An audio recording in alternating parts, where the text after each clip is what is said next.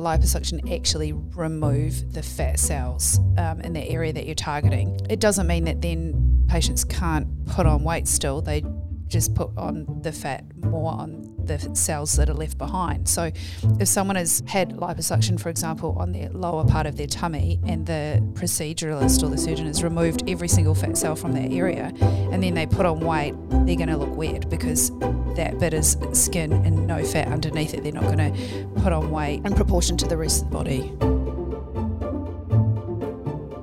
Hey ReFam, my name's Kate and welcome back to Keeping It Real, the only podcast to use the term fat necrosis casually. I think it's safe to say that liposuction is one of the most misrepresented procedures we do here. Unlike some of our more niche surgeries, everybody's heard of liposuction, and a lot of people have decided it's a quick fix or the easy way out, a cheats weight loss scheme. But today, Richard and Kim join me to give the facts on lipo. Like how, for one, it's not for weight loss at all, and you should be really wary of anyone that's marketing it that way. We're going to talk about the stigma, how lipo actually works, and what happens if you gain weight after the procedure. Hey, Kim and Richard, thanks so much for joining me. I think we all kind of know that lipo is sucking fat from the body, but what exactly is it and how does it work? So it is kind of what you say, but it is not as simple as it sounds. It's not a lunchtime, I'm going to just pop in and have some liposuction. It is an operation.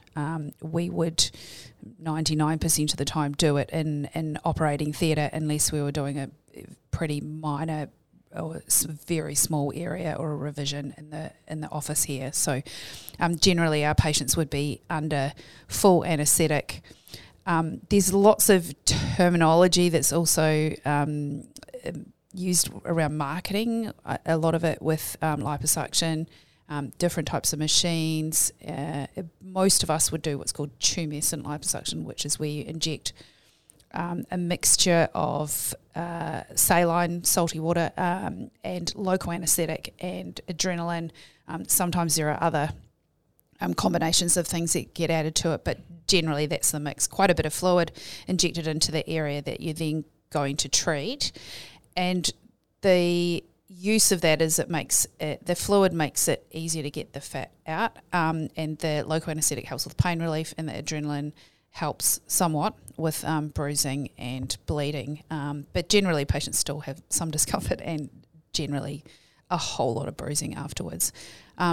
It is then a cannula, which is a long, thin tube with some holes on the end, and there's different sizes of those and different types of holes, and there's quite a few different machines that they can get attached to, but generally it's that then attached to, for want of a better word, a vacuum cleaner.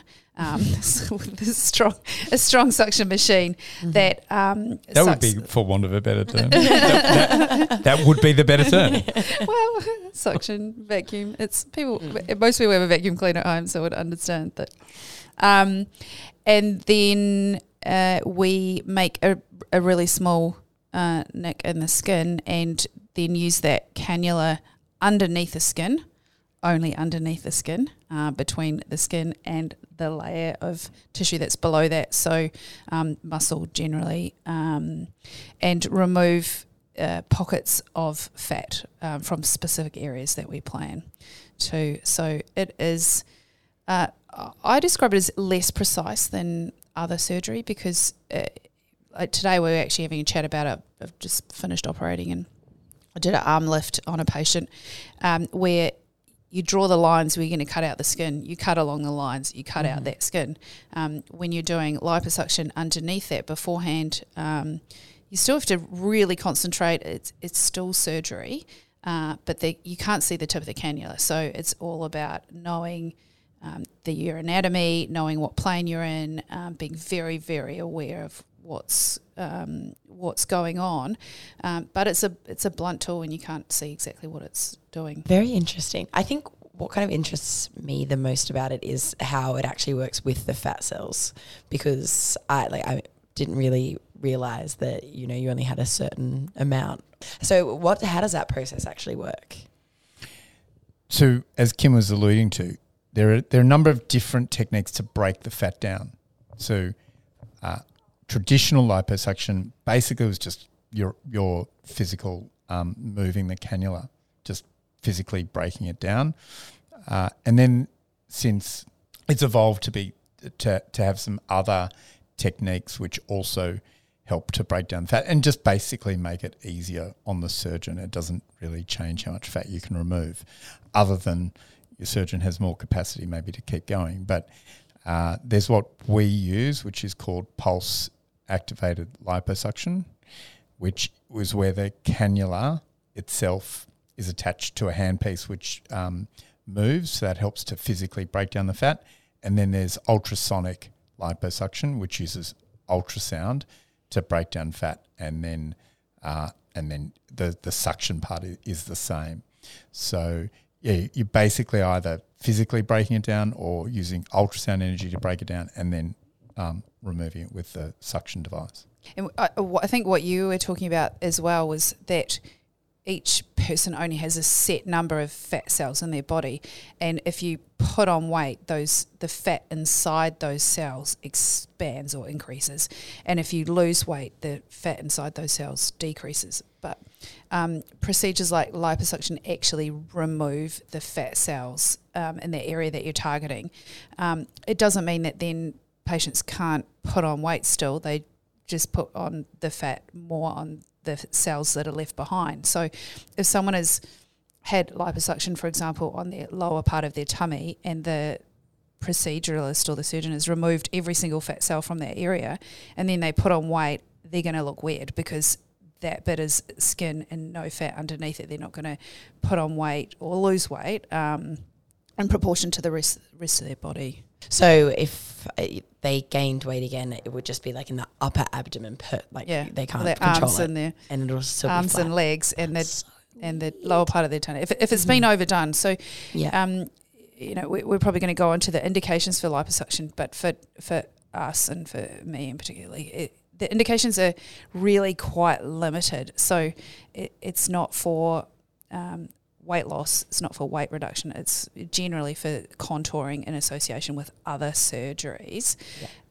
So if someone wants to, I want to lose 10 kilos and think they can just come and get 10 litres of liposuction, it just doesn't, it's not safe, it's not feasible. There's many things that we can cause harm to by doing that. Also along the lines of what Kim was saying is it's probably the most unpredictable of all the procedures that we do. So as Kim was saying, when we do a tummy tuck, we make a lower incision, upper incision, we cut the skin out in between, we stitch it up. Breast reduction, you choose where the nipple's going, you cut the skin appropriately. You basically know how it's going to end up. The big unknown in liposuction is you don't know what the skin is going to do. So you can remove the fat, but there's no way of examining and assessing the skin totally to know how it will behave and shrink down. You can get a good idea. So often someone with younger skin that's still firm, as Kim was alluding to, they often do better. But I've certainly had patients like that where the skin has still ended up not as smooth as what you would like. And generally, if you've got looser skin, you'll end up with loose skin and a bad contour. But even then, you can be surprised, and sometimes it shrinks up and it's actually really good. But that's what makes it a difficult operation. And in your intro, you sort of alluded to it. I think you made the comment that just liposuction, and I think that's a common way to refer to it. But it is quite tricky to get right, and in many ways harder than the other surgeries we do. The other thing that I've found in one patient in particular that I can remember, who I did some liposuction on her thighs, is that the fat that was left behind, and with the way she bruised and then healed, that it's hard to predict the trauma that you cause to some of the fat that you don't remove. And she looked smooth and even at about a month, and then at about 3 months, as all the bruising and the bleeding and everything settled down, she actually had quite irregular areas on her thighs and quite lumpiness. And I think some of that was extra trauma that was caused to the tissue. So some of them sort of bruised and stayed a bit more swollen. Some of it disappeared more, but it was, tricky to, figure out how that, and her skin actually wasn't too bad, but it was more what had gone on underneath and how that healed, that it was uneven. And again, the unpredictability and the difficulty of actually doing those procedures and getting it perfectly And with smooth. that scenario, does she just it's kind of stay, or do you go back in and take out the bruised ones, or is it? So the plan was to even up by where there's lumpier areas, take a little bit more out, and sometimes if there's a divot created, then you can actually need to put some fat back in. What body parts are the best who will react the best to liposuction? Well, my current favourite area for liposuction is the back. And I think the reason why it works so well in that area is the skin tends to be a bit thicker. So we operate there quite a bit with back lifts and the like. So we know that skin is thicker. So it's got more potential for shrinking down, but it's also going up against a hard surface, the ribs and the muscles of the lower back. And so it contours better.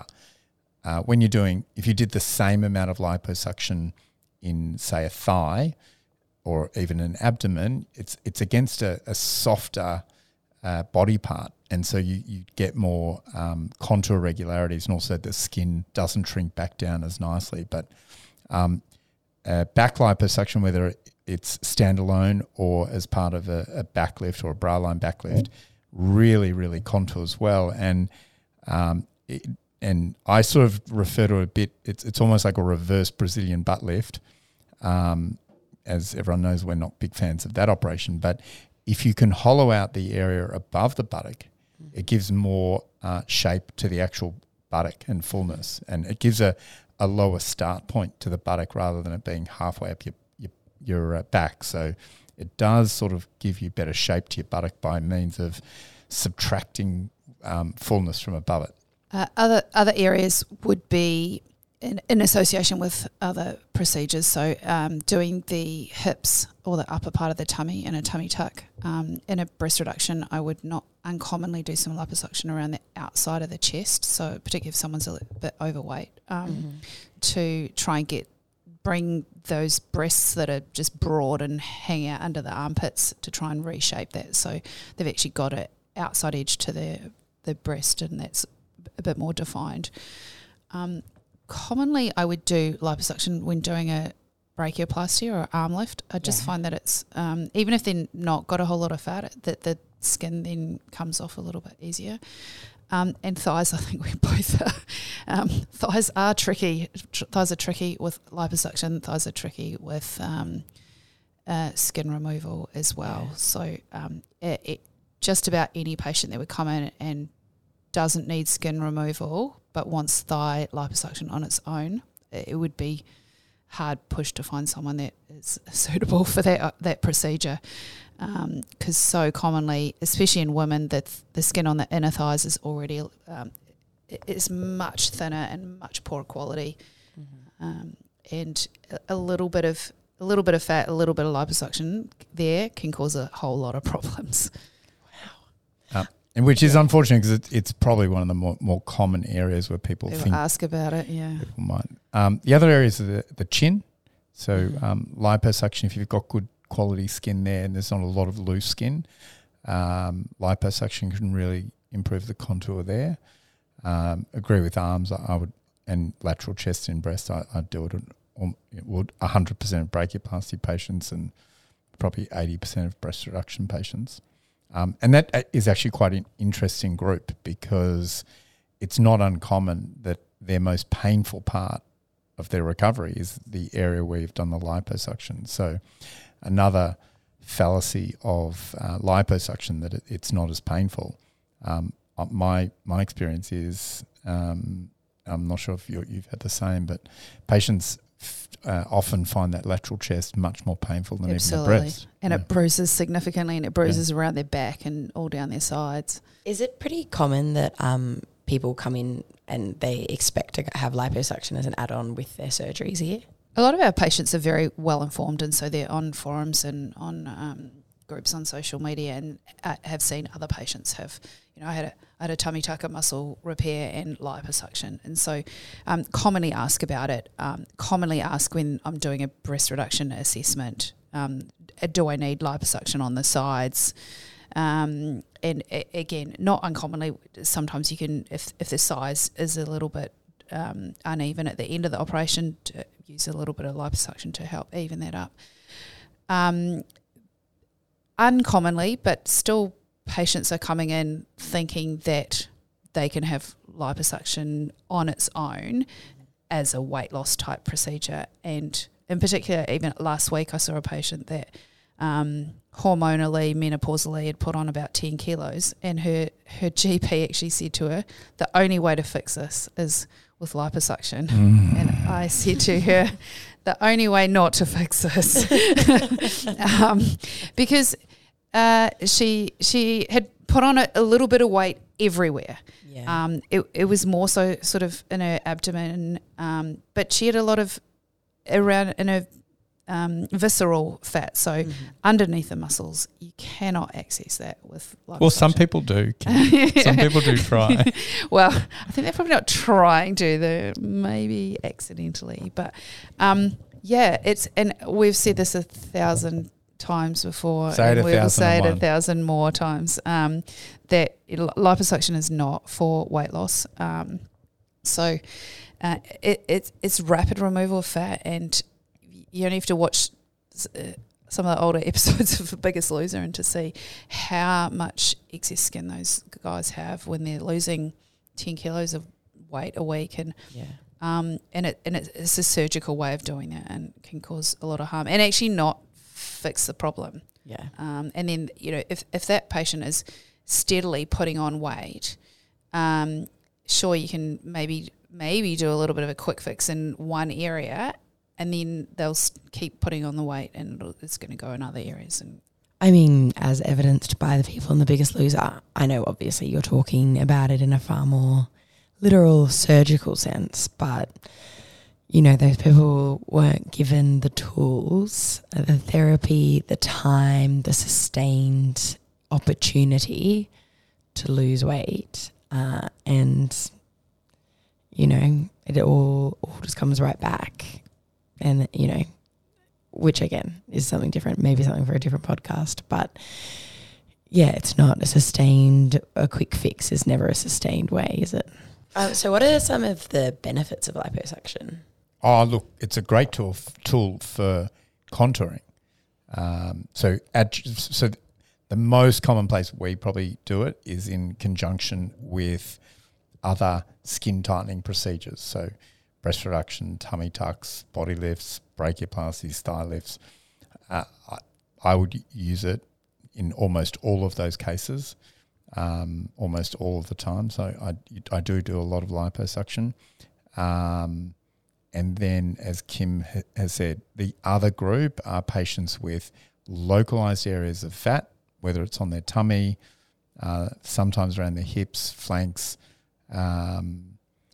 around the knees is another common area where there's good quality skin, small amount of fat, and you can just remove a localized area of fat, and you have a fair degree of confidence that the skin will retract down. You were saying before how it's, I guess I was too, that, people kind of think of it as this really easy, lighthearted surgery, like a lunchtime surgery. What are some of the complications that can happen, or some of the risks that people should be aware of before they go into liposuction? There are many. So from the simplest things, which are not necessarily a complication, but as a side effect of having the surgery, bruising, a lot of bruising. And some patients really are jet black, the area that you've treated them. And that can hang around for 2 to 3 weeks. Pain and discomfort. It's usually not agonisingly painful, but it can certainly be uncomfortable. And some of that is to do with the nerves that are running between the tissues below that are running to the skin. So the end of the cannula is blunt and it's supposed to not cause any harm to nerves, but it certainly does traumatise those. And so nerves, when they get injured, you get areas either of numbness or areas of pain. And in areas of numbness, sometimes when the nerves are recovering, then they can also get areas of pain. So it certainly it can be uncomfortable. Swelling, certainly in the lower parts of the thighs, they can swell. Areas can stay numb sort of permanently. Infection is one of the most significant things, and there have been a couple of cases of patients dying from having overwhelming sepsis from liposuction that wasn't picked up early enough. And then more recently, there's been cases of patients where the tip of the cannula has gone through the deeper structures, so particularly abdomen and chest. So there's really, really important things that are inside those cavities. So heart, lungs, liver, kidneys, bowel. So stressful. Spleen, I believe, as well. Spleen there. So, it's a blunt instrument, but if you push it hard enough, it'll go through anywhere. And if you're not well trained in terms of anatomy and paying attention to what you're doing, the tip of that cannula, which you can't see, you have to have a 3D vision of where it is and how hard you're pushing it. It cause harm to any of those organs, which is life-threatening. Yeah, and I've seen those cannulas. You don't want that piercing anything. They are long. I think, as Kim was saying, though, these are potential problems, but they are and should be very avoidable. Mm-hmm. So there are a number of things that we can do. As Kim's saying, know where you are. Always watch where the end of the cannula is. I'd have to say it is the operation that I am the most anxious about when I'm doing it, because it's closed. You can't see anything. You don't know where the tip is exactly. So kind of visualize where it is through the skin, but also with your non-dominant hand, I've always got that hand where the tip is, so I can always feel it. So it's both visual and tactile in terms of knowing where it is. Also, the anaesthetist, if I'm doing liposuction around the abdomen, they won't paralyze them, so their muscles have a little bit more tone to them. So potentially it would be more difficult to go through the muscle wall. These complications should be extraordinarily rare, if happen at all. The other thing is to assess a patient. So if you're doing liposuction on someone's abdomen, you should assess them to make sure they don't have a hernia, because the only way I can actually see it happening is if there's an unsuspecting hernia, say from a previous operation, and there's a communication between where the fat is and through the abdominal wall into the abdominal cavity, potentially there'd be that weakness or defect would be a path of no resistance, so the cannula could easily traverse there. But that comes down to your pre-operative assessment. That's not something you'd necessarily be able to pick up on the table. Although knowing where the tip of the cannula is and feeling it, and that two double awareness should still be able to prevent all of that. What about, I know with cool sculpting, we talked about how sometimes the tissue or the fat cells can harden.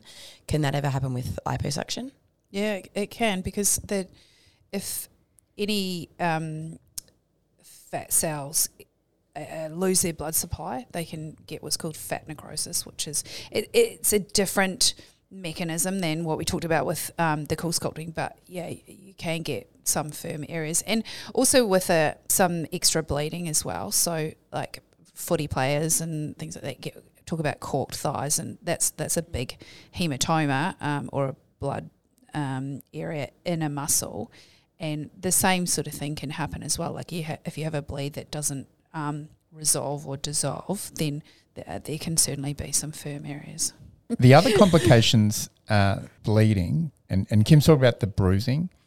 and we were just sort of talking about that then. But the reason why that can actually get away if you're not looking out for it is because you're creating a massive raw area. So when you're putting that, if you're doing massive areas, yeah, I mean, if we wouldn't be doing 10 litres, but 10 litres means you've basically lifted off the skin almost around the entire body, and so you've got a raw surface on the undersurface and a raw surface on the tummy, the muscle side, and there are little blood vessels, and they get traumatized, and they can just keep on oozing. And we see this because we often, if we're doing it on a tummy tuck, for example, we would do some liposuction to the upper abdomen where you're not cutting the skin out, but then you lift the skin up and you can see it. And you just see this sort of old blood that is just oozing away. And so when you're doing liposuction, that's all you're doing. You're just doing it through a small incision. But that is still going on underneath. Mm-hmm. So that's where the bruising comes from, because it's after it's all finished. And that's why we put adrenaline in to try and shrink all of that down. But it still happens to a certain degree. So you can have this incidental blood loss, but it's also massive fluid shifts. So you when you're doing liposuction and you're removing all of that fluid, you often get quite dehydrated. And so our anaesthetists are almost doing a fluid resuscitation like you would do for a burns case, so that the kidneys are being perfused and all the other vital organs are being perfused. But we've certainly heard of cases not being done in hospitals where patients go home and they're essentially dehydrated. And look, it's often being done on young patients, and young patients have a lot of reserve, and they obviously more times than not their body adjusts and they probably drink a lot of water for the next few days and it balances out. But it's a serious risk. I've seen like girls on Instagram, and I've showed to you as well, where that their stomachs look so tight and they look like dead, like it's just that really off color compared to the rest of their body, and you can just see like it just looks like thin skin. So is that a case of where they've just had way too much, what you're talking about, where they're like lifting it off the body? Yeah, and probably the procedures has tried to remove every single gram of fat that's under there, and maybe used to try and decrease the amount of that bleeding, like possibly unsafe amounts of adrenaline and local anaesthetic as well. Scary. We've talked about, like, just on our most recent Cosmetic Cowboys episode, about how you guys typically would kind of do less than 2 litres of liposuction on an average, and these guys are doing like 7, 8, 9, 10. That's obviously a huge red flag if somebody is promising to do that or offering to do that. What are some other red flags people should look out for when they're talking to doctors about liposuction? Location and what other supports they have for that patient. So do they have an anaesthetist involved? And it may seem appealing to have a rooms procedure with no anaesthetist because it's cheaper for sure. Like if we were to do a procedure in our office here, like we don't have to pay, the patient doesn't have to pay hospital fees. They don't have to pay the fees for the anaesthetist. But the reason for doing those things is safety. And that's the bottom line with everything that we talk about, and that for our patients always is safety. And so that's why we do all of these operations in a hospital. The patients are appropriately monitored. Sure, it costs extra money, but that's you're paying for your health, and there's always an anaesthetist involved. And generally, our patients will be having a general anaesthetic rather than twilight or sedation. So I think one of those shows we saw recently, and a patient was having chin liposuction and was given the option of a full anaesthetic, twilight or nothing, and she chose no anaesthetic whatsoever. And then so she's going to be awake and she's going to be aware of everything else that happens after that. So yeah, if you are it's cheaper. You can have it in the back room, and there's no anaesthetist, and sterility is going to be something that you need to ask about, and backup support if you do have an issue when you go home, what numbers you've got to call if you do end up, dehydrated and collapsing, going to a proper hospital where you can get treated and resuscitated. I think sort of going on from what Kim said earlier, like if someone's offering this as a weight loss procedure or suggesting ridiculous amounts of liposuction, 10, 11, 12 litres that we've recently all heard about, I think those things should raise concerns that maybe you need to lose some weight first, or possibly you need a different type of procedure. And the other thing is patients shopping around. Yeah, absolutely. That patient I saw last week, she's pretty sensible, and I think she took on board what I said. And but if someone was adamant, no, this is what I've been told is going to fix me, they will be able to find someone that will do it. But if 1, 2, 3 surgeons have said, yeah, this isn't the right thing for you, just because you found one person that may be like, yeah, sure, I can fix you up. But especially if it's a GP doing it. That's what I was about to say. Yeah. On what the plastic basis, surgeon says no. On what basis would a GP write that as a referral? As that's just lazy medicine. Yeah, and that's really hard when you're like. I want his name or her name. When you're coming to they're from a place of authority, and if you're a patient going to see them, you're like, okay, well, like this doctor, I put a lot of trust in. Yeah. With all these other elements. And if it's a GP, they've seen for a lot of years about a lot of different things. Yeah. Oh, it's hard to lose weight, but liposuction is the only way to fix it. But insane. No, it is not. The weight loss discussion, I'm sure, is a very, very, we have it here with patients. It's a difficult, confronting. All day, every day we do it. It's a difficult, confronting conversation. But just handing it over to Kim or I to solve, particularly where you've sold false hope that there might be a surgical solution with us to it, I think it's pretty irresponsible. Yeah, it is really frustrating, and we often do get that kind of someone.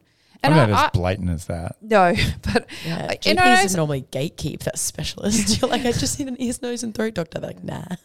And I sort of don't mind seeing a patient who comes in and goes, look, I know I'm overweight. I've put some weight on, but I've got the skin on my abdomen that's overhanging, and I really want it treated. And they kind of like, I want you to tell me I have to lose weight before I can have surgery, but then there may be an option of doing surgery, and like at least if they're honest with themselves and they understand, and like, look, yeah, you are not suitable for surgery at the moment, but go away, go get some of that weight off. And a number of and I'm sure both of us see patients that come back 6 months, 9 months later, and are like, that it really helped having that motivation that yes, there is a surgical option for me when I get to where I need to get to. And it's none of it's easy.